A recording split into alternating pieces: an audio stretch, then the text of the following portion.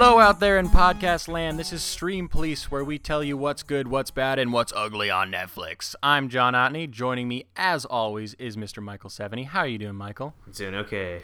Stream Police is, of course, the podcast where we take films randomly selected through the Netflix randomizer and review them.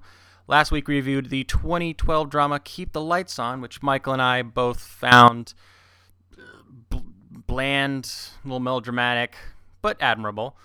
At the end of the episode, we used the Netflix randomizer, and we were given 3 choices for this week's episode. Those choices were the Hong Kong action-adventure film The Touch with Michelle Yeoh and Dane Cook. We also had self-proclaimed film festival favorite Happy Birthday from 2002. I think that was a drama. You know, I checked out the trailer for that actually today because I was like, what was that? What was that thing that came up when we were doing the Netflix randomizer? And it looked like the crappiest film ever. It looked like it cost about $20. I'm also sure we did that because it looked really bad. But it said film festival favorite. Yeah, somebody's favorite. It didn't say what film festival, but it said film festival favorite. It's a festival that they throw every time they come up with a new movie, just in the director's backyard. And our final choice was the Prophecy 3, The Ascent from 2000 with Christopher Walken. None of those really excited us, but we did some talking on the last episode, and we did get interested in the possibility of doing a Prophecy marathon, because I don't know if that's ever been done. But unfortunately, I just didn't have the time to devote that much energy to watching 3 Prophecy movies. So in a weird twist, we will actually be reviewing the first Prophecy. I just put that together. I just realized that we're not doing any of the movies that we... but it's related enough to Prophecy 3 that it's related enough. Yeah. That's funny. I think the reason I wanted to do the Prophecy is because I had seen it, but it had been such a long time ago that it was such a blur. Like, as a kid or whenever I saw it, I recalled liking it, but I couldn't remember why. And it was just interesting that there's this movie from the 90s that not a lot of people have seen. Christopher Walken playing, a fallen angel. It sounded intriguing, so we're going to talk about that in just a little bit. But before we get there, I thought it'd be fun to talk about the Halloween season, seeing as it's now October. Yeah. Over on mildlypleased.com, I usually do a little theme month called Shocktober, where for 31 days I review and talk about 31 movies, and that's kind of become a tradition. This year I'm doing the 1970s, and thus far it's been okay, though there is some not so great movies on the horizon, I'm sure. Though just talking about Halloween movies, I was wondering, Michael, if there's any rituals you have every year, or just things you do to get, ready for Halloween. Yeah, I don't necessarily have a specific movie that I watch every year, but yeah, towards Halloween, I usually try to have like a weekend or even a week of just watching a bunch of either horror classics or horror movies that I enjoy. And there's also usually a Twilight Zone marathon thrown in there somewhere. Somewhere in the mix. Yeah. Although last year I got really into the Twilight Zone. I went through a big Twilight Zone thing like that summer. So by the time Halloween came around, it wasn't as special, sadly. But yeah, no, there's usually some sort of scary movie ritual. But do you have any standbys? Like, well, it's not going to be, October if I don't sit down and watch blah, blah. As the most cliche one possible, I always try to watch Halloween. 79, Carpenter, 78? 78. And, that's a classic and, holds up really well. Or at least did the last time, which I think was 2012. Last year I slacked off on Halloween, but yeah, that and some Stand by Twilight Zone, usually something with a little bit more octane, your Texas Chainsaw Massacres and whatnot. Yeah, it's funny you mentioned that. That's actually the one I watch every year for some reason. Yeah. Texas Chainsaw Massacre, just because I admire it so much as an independent film. It's such a shoestring budget, and it's so... at least I feel not what you expect when you first watch it. You expect to see like a slasher movie, and it's really not that. It's more psychological, and it just terrifies me. And I watch that every year. I try to watch Halloween too. Not Halloween number 2, though that one's okay. But I try to watch Halloween as well every year. Yeah. And I think it does hold up, though it is a little strange because it started so many of these traditions and trends that you've seen repeated and regurgitated so many times since then that I feel like it makes it a little harder to watch because you're like, oh, that's so cliche. But then you got to think about, well, it came from this movie, Yeah. It's where it started. It's funny, before we started this, you're saying that there was a year you attempted to watch all of them, and I'd love to hear about your experience trying to watch all of the Halloween films. What was that like? It was unsuccessful, which I don't even know if it's partly just the fatigue of sitting down and trying to watch a bunch of movies that kind of go over the same beats more or less, or if they just got shittier. Yeah, I was able to watch the first one just fine, and that got me pumped.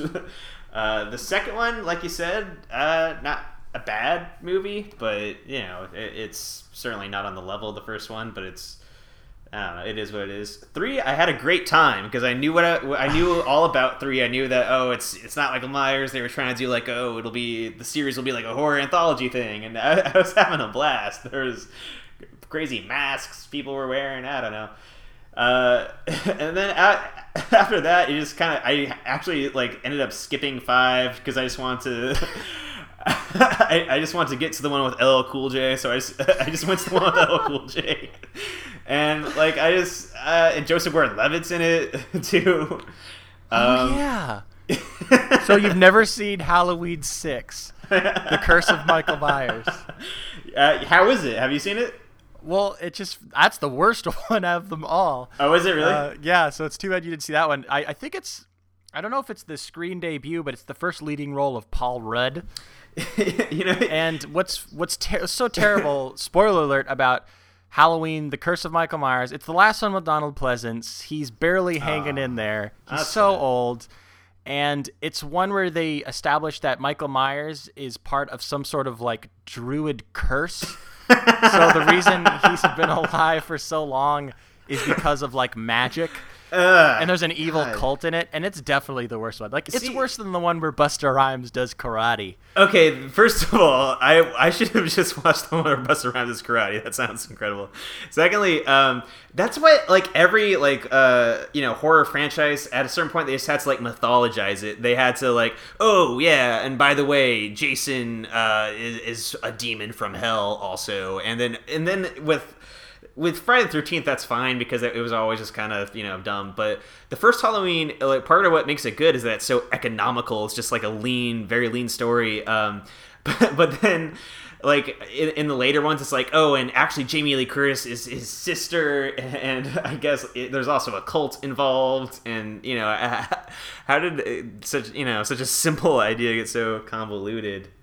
I mean, it just ends up in the wrong hands, and someone's like, we got to make it bigger. How we have to be able to separate ourselves from the other ones. I think there's one that ends with a SWAT team taking him out and blowing him up, but then he's back. A SWAT team comes into play, and they can't take down one guy.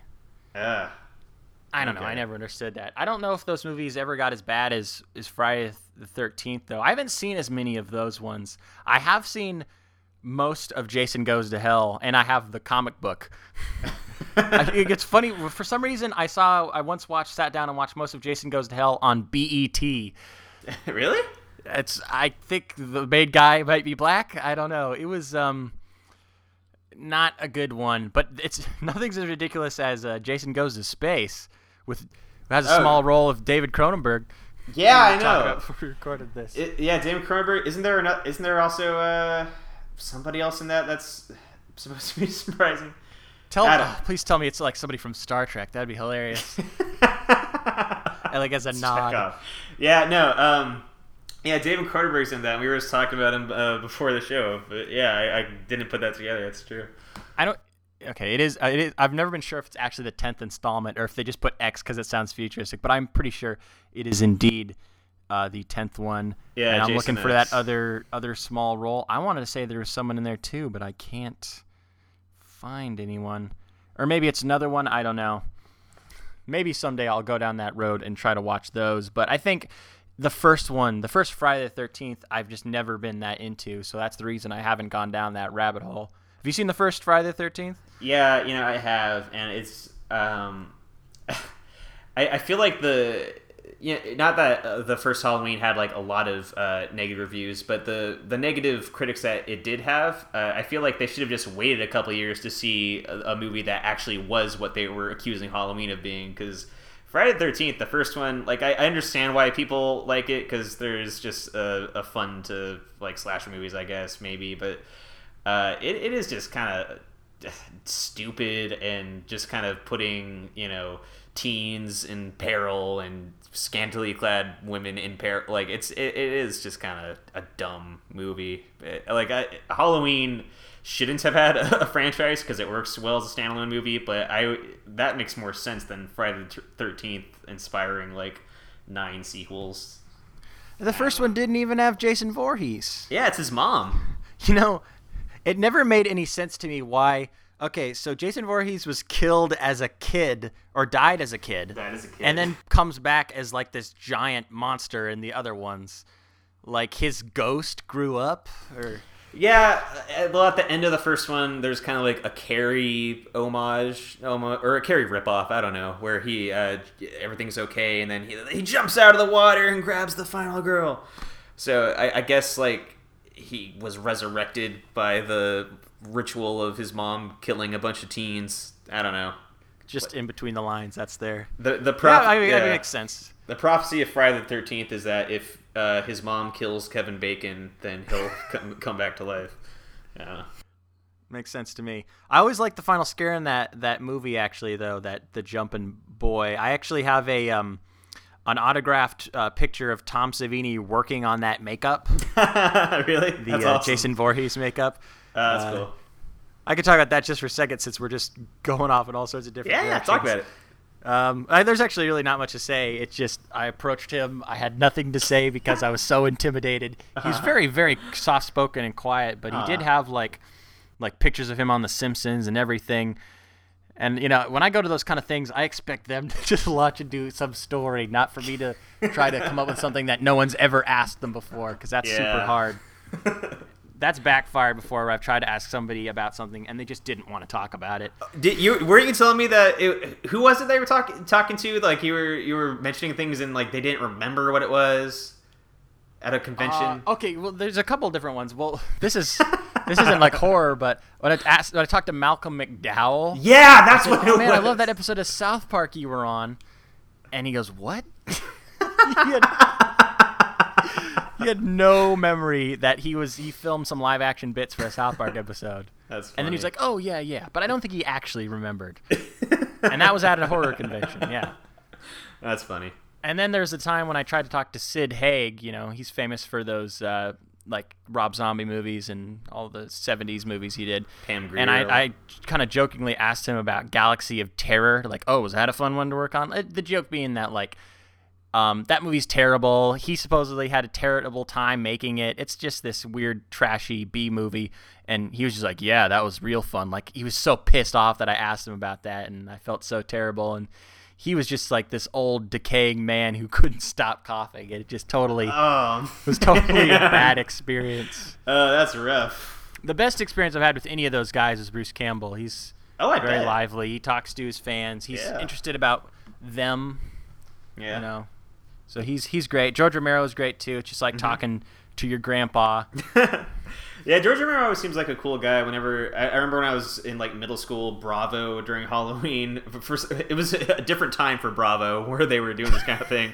I remember that. Yeah, like you know what I'm talking about, where they interviewed all the horror guys as part of like they would show horror movies and. This is funny. I think this is when they did like Bravo's scariest movie moments or That's probably something. It, yeah. And for a handful of years, I tried to watch all of them on that list. Oh, okay. That's cool. And I am yet to see all of them. But now it's like, what am I doing? I'm trying to complete this list from Bravo Channel. Does that even exist anymore? Why am I putting so much trust in Bravo's? Because I remember there's a couple ones on there that really aren't good movies that I've had like, written down like, oh, I got to watch this at some point just because it was on that list, like Pacific Heights with Michael Keaton. Like, Yeah. I'm pretty sure that's not a good movie. It just happened to be on that list. So I'm like, well, I got to check out Pacific Heights someday. Wow, that's kind of an odd choice. I'm surprised that's on the list. I haven't seen it, but like that, isn't that just like, is that a horror movie? I thought that was just like a. It's more of just a generic kind of thriller. Oh. Though that Bravo list did introduce me to some great horror thriller films that I've seen over the years, like The Vanishing, the original one from the 80s. Okay. Which is a I don't want to spoil anything, but it's a Dutch film that is about this guy looking for, I want to say it was his wife, and it just has like the most terrifying ending. It's and it got remade with like Jeff Bridges. Yeah. Not as good. That was only a few years later too, where there wasn't a lot of time between that remake and the original. Yeah, and it's the same director, I think. But that's just one of the few that I checked out from Bravo. So The Vanishing, check it out. It's part of the Criterion Collection. Yeah. He recently died, didn't he? Who recently died? Didn't George Slap? Oh, you're right. He did die. Yeah. Okay. September 20th of this year. Yeah. All right. This is our tribute podcast. Watch The Vanishing. Gosh, I could just spend all day talking about just random horror tangents. I don't know if there's anything else you wanted to throw in about Bravo Channel. About Bravo. Everybody download season 1 of Project Greenlight off of Pirate Bay. I don't know. You heard it here. Yeah. Yeah. There's probably a chance we'll talk about more horror stuff as October goes on. I imagine we'll review a few horror movies, so we'll continue this conversation on another episode. Maybe more focused, maybe not. It's kind of fun just talking about all sorts of stuff. But why don't we just cut to the chase and talk about The Prophecy? Mary. What? Can you keep a secret? The biggest secret ever. Centuries ago, a second coming was foretold. What did he say to you, Mary? He asked if I could keep a secret. What was that? Something he gave me. But what's coming He wants something. Something that's here. isn't what anyone expects. Oh my God. It's a war in heaven. Over what? Us. Humans. The Prophecy was a movie released in 1995, written and directed by Gregory Wyden, who I was not familiar with until I read up on him a little bit. I don't know if you, Michael, took the chance to read up on Gregory Wyden at all. A little bit, yeah. I found it kind of interesting. Apparently, Gregory Wyden is the kind of more or less the creator of Highlander, Yeah. which is a script that he wrote while he was going to UCLA, which I found hilarious. Can you imagine you're in some screenwriting class and this guy next to you writes Highlander? And you know what's funny about that is my reaction would have been, what an idiot. Like, this is so stupid. You're writing something about Scottish warriors who are immortal, and there could be only one. They have to chop their heads off. But hey, he turned that into a script and sold it and was successful. And then reading about him on Wikipedia, I feel like there's a big gap that I want to know about in his life where suddenly it says, Wyden worked as a firefighter for 3 years. I'm not sure if that was before or after Highlander. Well, I would assume that was before, because another thing, or maybe it was after, because he also wrote Backdraft, which was in 91. So and I guess that was from his experiences as a firefighter. because I mean, after you write Highlander, you don't go back to fighting fires. It's all going up your nose, man. You're just partying on the Sunset Strip. Exactly. So he Yeah. did Backdraft, and then at some point he found himself doing The Prophecy. I don't know if that also is part of his life experience, if he almost became a priest or something. Everything he writes about. I was living in Scotland for a while. Then I was a firefighter after that. I took a break. Became a priest. But anyways, in the mid-90s he wrote The Prophecy, which is a film about fallen angels and faith and all that kind of fun stuff. Great for a thriller. And so the movie opens with... actually, I believe the first sequence is Eric Stoltz playing an angel walking around some kind of desert, talking about, through narration, some kind of, I don't know, angel war. I mean, how else is a movie called The Prophecy about angels going to open, right? It's going to open with someone doing a narration about angels. It's too appropriate. Totally. But it goes from there to Elias Koteas. He's playing a guy with really bad hair named Thomas Daggett, and he's about to be ordained as a priest. And right as he's going up, to the front, the cardinal type guy, he starts having these horrific visions of angels and just fighting and just all this really scary stuff, and it freaks him out.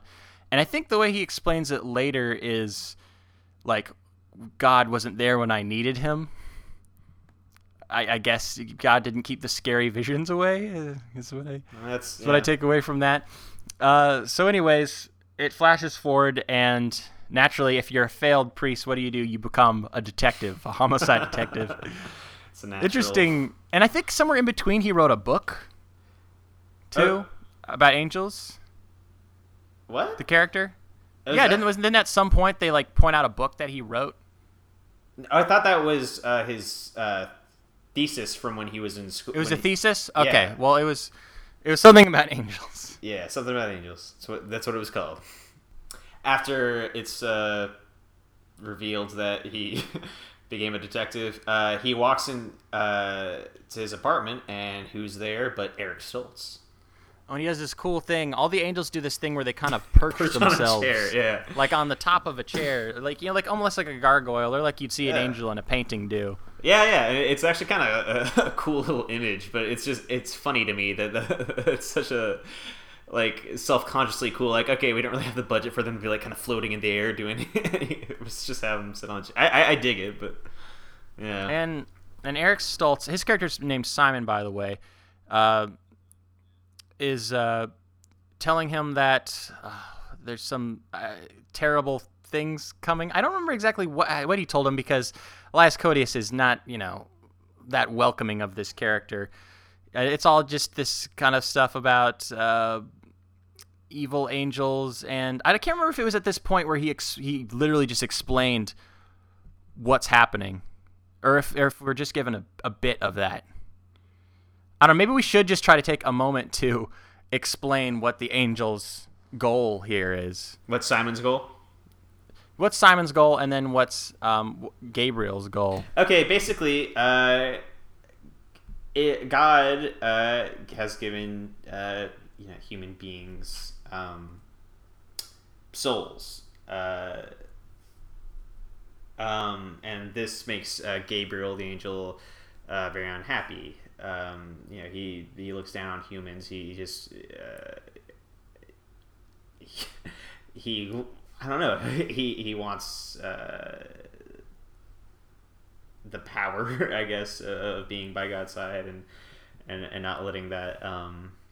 He wants to be the only one feeling the glory of God, and not these people that he frequently describes as monkeys. Is the slur he uses for humans, and a bunch of monkeys. And Simon, he does what God tells him to do. He is sent to stop Gabriel,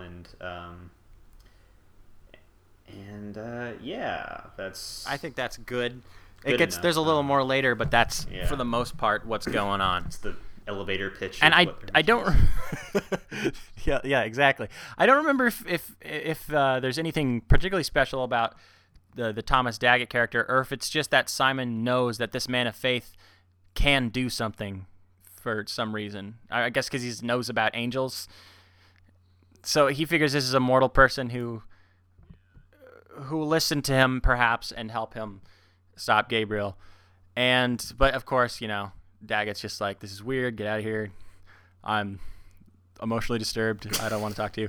And then later, he's attacked by another angel called Uziel. I think these are all actual angels from biblical text, right? From the source material of the prophecy, which is the Bible.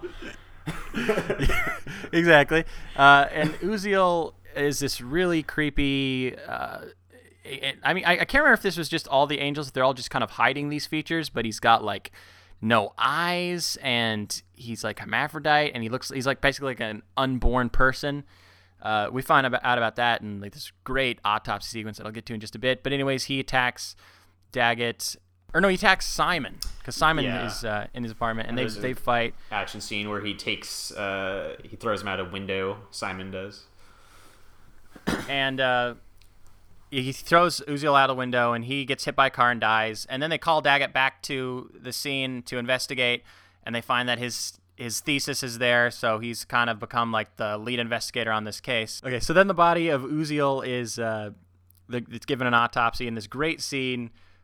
Featuring Kenny Bania from Seinfeld. I don't remember the actor's name. I always just call him. It's Kenny. It's the same canon as Seinfeld.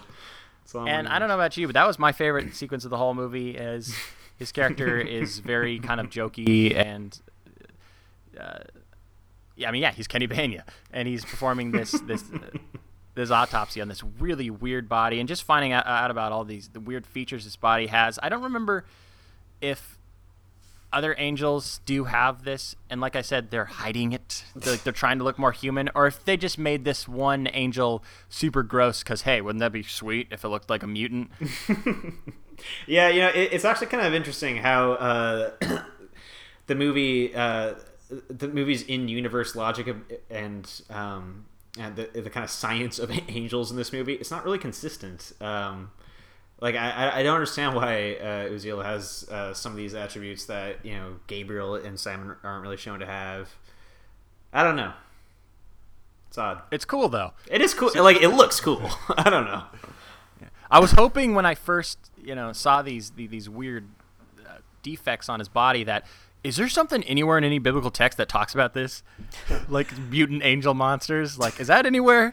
Well, is there a source to that? Well, there was a spin-off to the Bible called Mutant Angel Monsters. It was like a kid-friendly Saturday morning kind of mysterious angel monsters and where to find them. Is the spin-off of the Bible. So, what is your Bible knowledge? Like, how? Practice slim to nil. I know nothing. Okay, all right. Yeah, I'm basically slim to nil too. So I was actually thinking of asking Britt some more questions, but as soon as I mentioned, like, okay, so in the Bible, when they come back, if you're hit by a tire iron, it just just like, no, this isn't the Bible, Michael. And I was like, oh, okay. There's one scene though that before the autopsy is Simon coming down to this small town where a children's choir is singing Ave Maria at this funeral. This or not funeral, I suppose it'd be a wake, but for this guy in military garb who we find is a colonel, and he goes up to his face and he kisses him, and then we're just kind of left not knowing what that is for the time being, and then the movie specifically focuses on this one woman who's a teacher and this one girl in particular who sees Simon walking through the cemetery. Yeah, that's important later. That's probably good you brought that up. Yeah. But yeah, we can get to that small town because that is where most of the movie takes place eventually. But before that, we are introduced to Christopher Walken as Gabriel, fallen angel. And what's your first impression of Christopher Walken when he finally shows up on screen? It's just everything that I hoped for. It's amazing. His jet black hair, kind of slicked back, is pale Christopher Walken face, and he goes up and he licks a table when he goes into Thomas's apartment. And I have a theory about Christopher Walken that when Christopher Walken is in a great movie, then Christopher Walken is great. When Christopher Walken is not in a great movie, then Christopher Walken is amazing. And at this point, it kind of remains to be seen what if The Prophecy is a good movie or not. But Christopher Walken at this point is just from frame one as Chris Walken as all get out. So. He just looks like he's having fun. I can imagine so many other people totally. in this role who would play it very seriously and very brooding. Yeah. But he plays it very light, slightly comedic, very jokey, despite the fact that he does all this sinister stuff throughout the movie. One of the first things we see him do after investigating the apartment where the angel fight happened is he recruits this guy named Jerry, who's played by Adam Goldberg, who complains a lot. Big surprise. It's a big stretch for him. But this man who was going to commit suicide, and then Christopher Walken stops him and makes him his slave, and Jerry just wants to die, but Gabriel just makes him do all his dirty work. He makes him drive him everywhere because he says, like, I don't drive. Just all these, like, mundane tasks, and it's like, it's so horrible that he's keeping this guy alive, but he's so, like, Gabriel's so just casual about it, and just like, yeah, eventually, I'll let you die right after this, I'll let you die. Yeah, and that's just, that dynamic just made me like the Gabriel character, even though he's kind of the bad guy. I mean, he is the bad guy.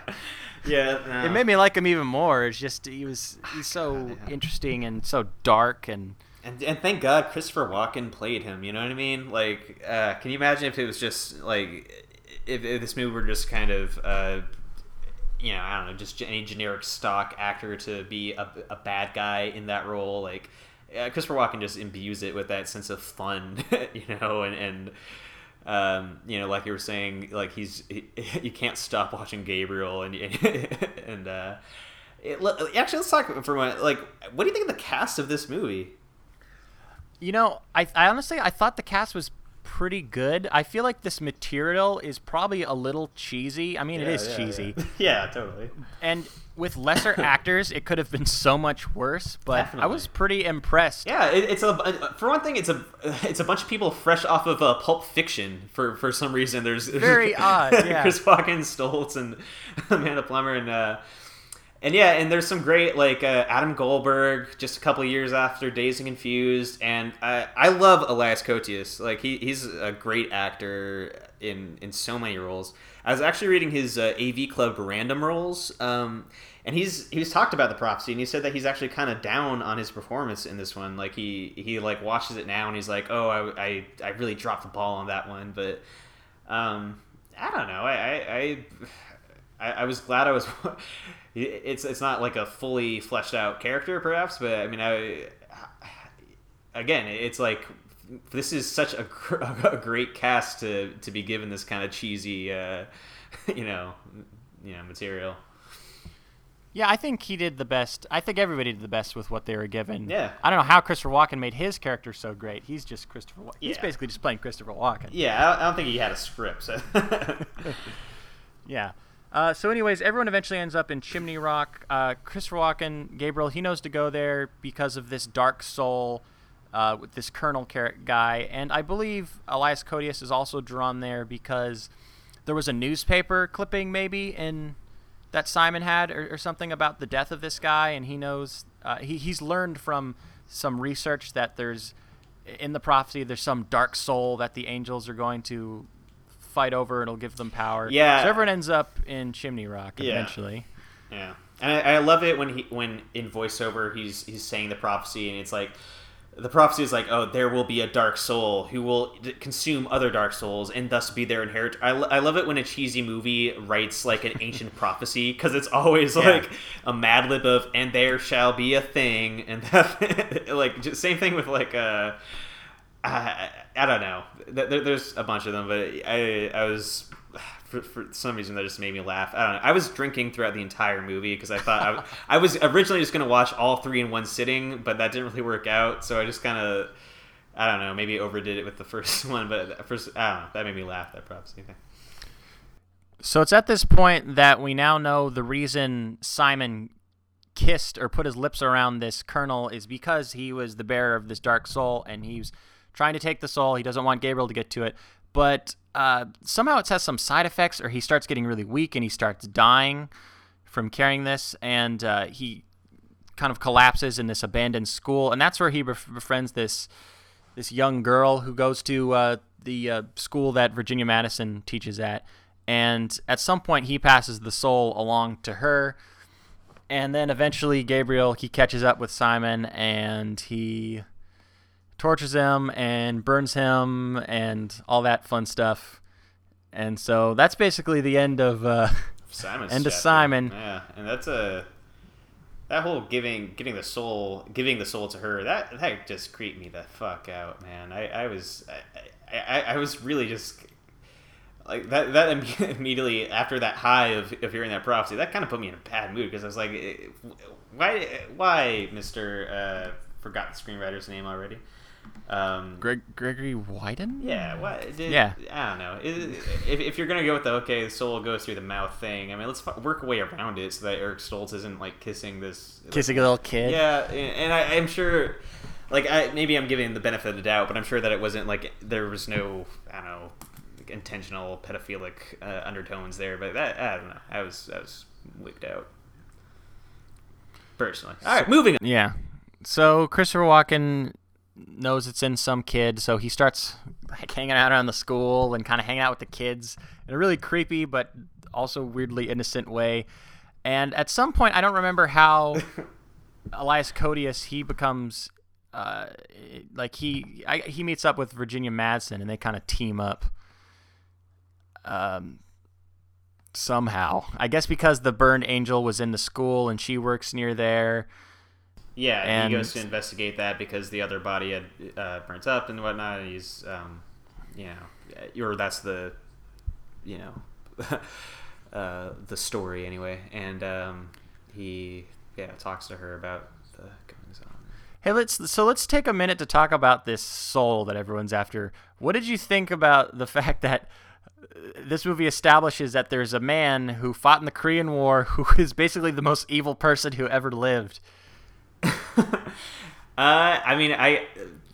Just the idea of it, the idea that there's this guy on Earth who has the blackest soul that there is. I feel like that's something that could have been its own movie. Honestly, like there's something there. I think, but then for all the build up, you get that scene of him watching those film reels, Elias Koteas, of the human sacrifices that he did in the, and I love that the reels are labeled evidence in big, big letters. But it was like Clue 1. Yeah, seriously. Which is helpful. And then he puts them on, and I was kind of geared up for it to be, this will be like really creepy, unnerving footage, and it's black and white footage of him with a bunch of corpses and this kind of war crime. It wasn't really quite as creepy as it could have been, or probably as much as it needed to be to really sell this guy as the darkest soul ever. But I don't know. I can kind of roll with it in theory. What about you? I mean, I guess it does seem a little ridiculous. Like at this point in time is when the most evil person like existed. But I mean, I guess why is any other time any better? I don't know. Because like there are people with bigger body counts. You mean? Yeah, or just I don't know. It seems convenient, but I don't know. Yeah, I guess. It was okay. I'll go with it. It's easier that I don't know. It works. Let's just say it works. It works okay. Yeah. Okay. So then, I mean, by the last half of this movie, I feel like it's mostly just kind of action-y, thriller, cat and mouse. Eventually, we're introduced to another character, which is very interesting, which is actually Lucifer himself. Viggo Mortensen. I wasn't aware he was getting lead roles that early on, and maybe it was one of his first lead roles. It's got to be pretty early in his career anyway. Like what? I don't know, what had he done before this? He was in Witness, and he said he had no lines. Well, no. Carlito's Way. Okay, Carlito's Way. Yeah. Carlito's Way. Probably some other stuff. All right. Well, and here he plays Lucifer. He's got a big beard, kind of a slick back, mullety kind of haircut. He's looking very sharp as the devil, and he is actually against Gabriel. He doesn't want Gabriel to have the soul because he feels like if Gabriel gets back into heaven, he'll turn it into the second hell, and there can only be one hell. There can only be one? Is that what you just said? It's the Highlander screenwriter fucking saying that, repeating himself?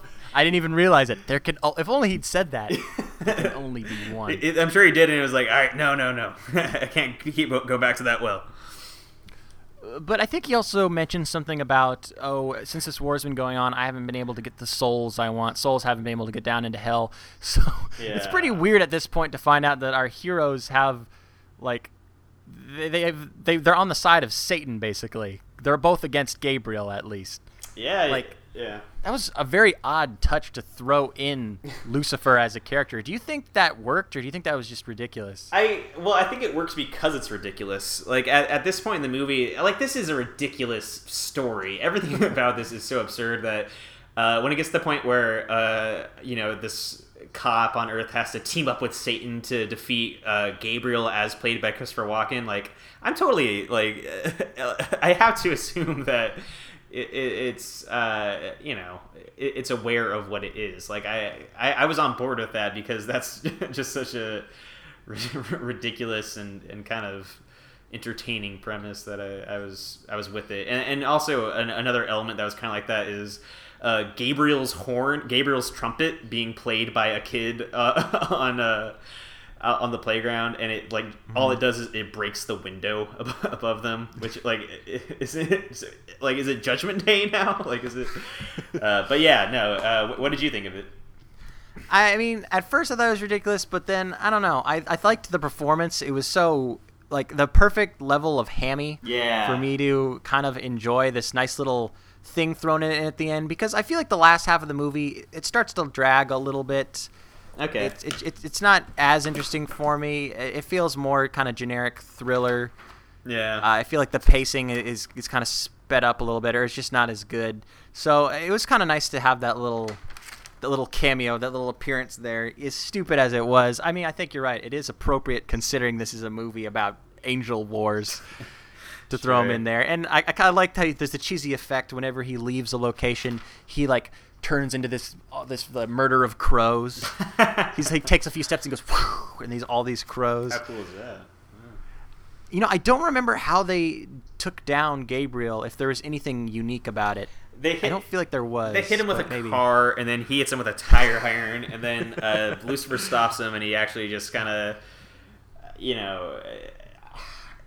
he just tells Lucifer that, you fell from grace, and Gabriel says to Lucifer that he fell from grace, and then Lucifer just says, you need to go home, which in this case is, and then he rips out his heart. And then the tribal leaders, this is that are with the girl and are trying to exorcise her. They're able to take out the colonel's soul and eliminate it from this earth. So it's a combination of Lucifer stepping in and being a hero, and a white director's idea of Native American magic. Well, that'll do it. Yeah. Lucifer and Native Americans save the day. Yep. I can get behind that. All right. And yet after all this, after everything seems to be good, there was 2 sequels. I wonder how they explained that. I don't know. I mean, like, how does... Yeah? No, I mean, like, if this is a movie in which Gabriel can be expelled from, heaven and whatnot, like, I don't think there's anything that can be final. Like, angels can still fall, and maybe demons can still rise, because, I suppose. heaven and hell to kind of... Yeah. I guess we'll have to get to those ones another day, though. Yeah, let's just keep doing the randomizer. Hopefully, at one point, we'll get the other prophecies again. Yeah. Even though we didn't technically get this one. Yeah, next time we'll get this one, and then we'll do the third one. That sounds like a plan. Yeah. So at the end of the day, I'm coming home. I see there's some movie with Christopher Walken from the '90s with angels. Like, should I watch this? Would you recommend this movie? Someone who's interested. Well, if the question is, when you see Christopher Walken angel movie, do I watch it? I'm like, yeah, I'll probably watch that, because how am I not gonna at least watch Christopher Walken scenes? If you're asking, do I recommend this movie?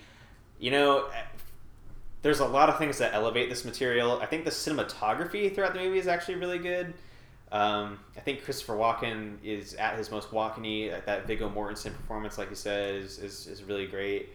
But I just look at all those elements and I'm like, God, I wish this were a good movie. Like, what if all that was going on and this was like a script that I liked and there was like a director behind it that was really utilizing all this to their fullest potential. And as much as those pieces are in place and as much fun as I have with just watching Christopher Walken say that, oh, in heaven we eat all the ice cream you want, I have to say no, I can't recommend this because it doesn't do good on that promise that cast offers. So I would say no, honestly.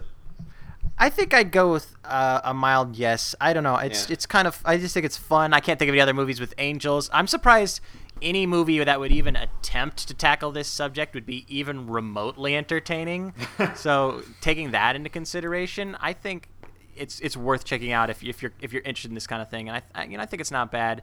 I think I also have some nostalgia for it. I originally saw it back in the 90s. It's a different time back then. We had movies like The Crow. Everyone's listening to Nine Inch Nails. Right. Yeah. And there's some nostalgia there. So I think that's part of why I still kind of enjoy it, even though I know it's a bad movie. Even though I know it's cheesy. So I get that. A mild recommendation from me. And that's The Prophecy. So It's The Prophecy, y'all. Check it out if you're just in a really walking-y mood. And when are you not? Guess. Okay, so this goes on to the portion of our show where we recommend things we've seen on streaming or just anywhere. I don't know if you have any recommendations off the top of your head, Michael. I have one. Okay. Well, you go ahead with yours. Okay. Well, it's not that I watched it recently, but I just thought it would be appropriate. Out here in Ellensburg, Washington, we have the Ellensburg Film Festival coming up, or as I've been calling it, I already know where this is going. The Craig T. Nelson Film Festival. So I'm gonna go ahead and recommend Poltergeist. I don't think it's streaming anywhere. You can rent it off Amazon Instant for $2.99. I did that just a month or two ago for whatever reason, and watching it again, it does hold up. It's a fun movie. I think one of my favorite things about it is it's so Spielbergian. His touch is everywhere. There's been controversy over whether or not he actually Spielberg directed more of this movie than Tobe Hooper did, and I don't know if that's true, but it certainly feels like a Spielberg movie, and the visual storytelling aspect is great. The effects are fun. It's just a fun movie. I don't know if it's a great movie, but I had a good time, and they will be showing it at the Ellensburg Film Festival, and Poltergeist will be shown at the Ellensburg Film Festival. I think, what is it, the 4th, 5th? It's a Friday. It's free, so if you're in the Central Washington area, hey, you can go see Poltergeist for free in a small theater at the college, and Craig T. Nelson's gonna be there. He's gonna drop by, I guess. In your capacity as somebody involved in the festival, could you potentially get Craig T. Nelson's information at least and propose the idea of appearing as a guest on this podcast? I do have a little bit of sway. I could try. I'm sure he doesn't come cheap. It's my theory that the festival probably had to spend a lot of money on him, so they may have not had the budget to get a lot of other films. I mean, aside from the Craig T. Nelson films that we were showing. Yeah. But if I hadn't already just watched Poltergeist like a month ago, I'd go. I'm very tempted. I'm a fan of the movie. I like to watch it close to Halloween time. Check it out if you haven't seen it. Yeah. All right. Every year around Halloween time, I watch Coach, just the whole series of Coach. It's scary how good it is. Exactly. I left myself scared somehow. Now, Michael, do you have a recommendation or anything? Yeah. As far as somewhat horror-related depictions of Gabriel go, there's a Twilight Zone episode that is really good called A Passage for Trumpet, and it's actually one of the episodes of the series that isn't so you wouldn't maybe immediately describe as a horror episode. It's actually a bit of a drama and kind of bittersweet, actually. But it's a really good episode, and it involves a non-Christopher Walken Gabriel, which immediately, it's kind of a letdown. And it's a semi-well-regarded episode, I think. I don't know if it's seen as like a classic episode, but I've always really liked it, and it's got John Anderson as Gabe, who's a cool character actor from yesteryear, and I don't know. It's I recommend it for your Gabriel in the present modern day on Earth needs. This and The Prophecy double feature.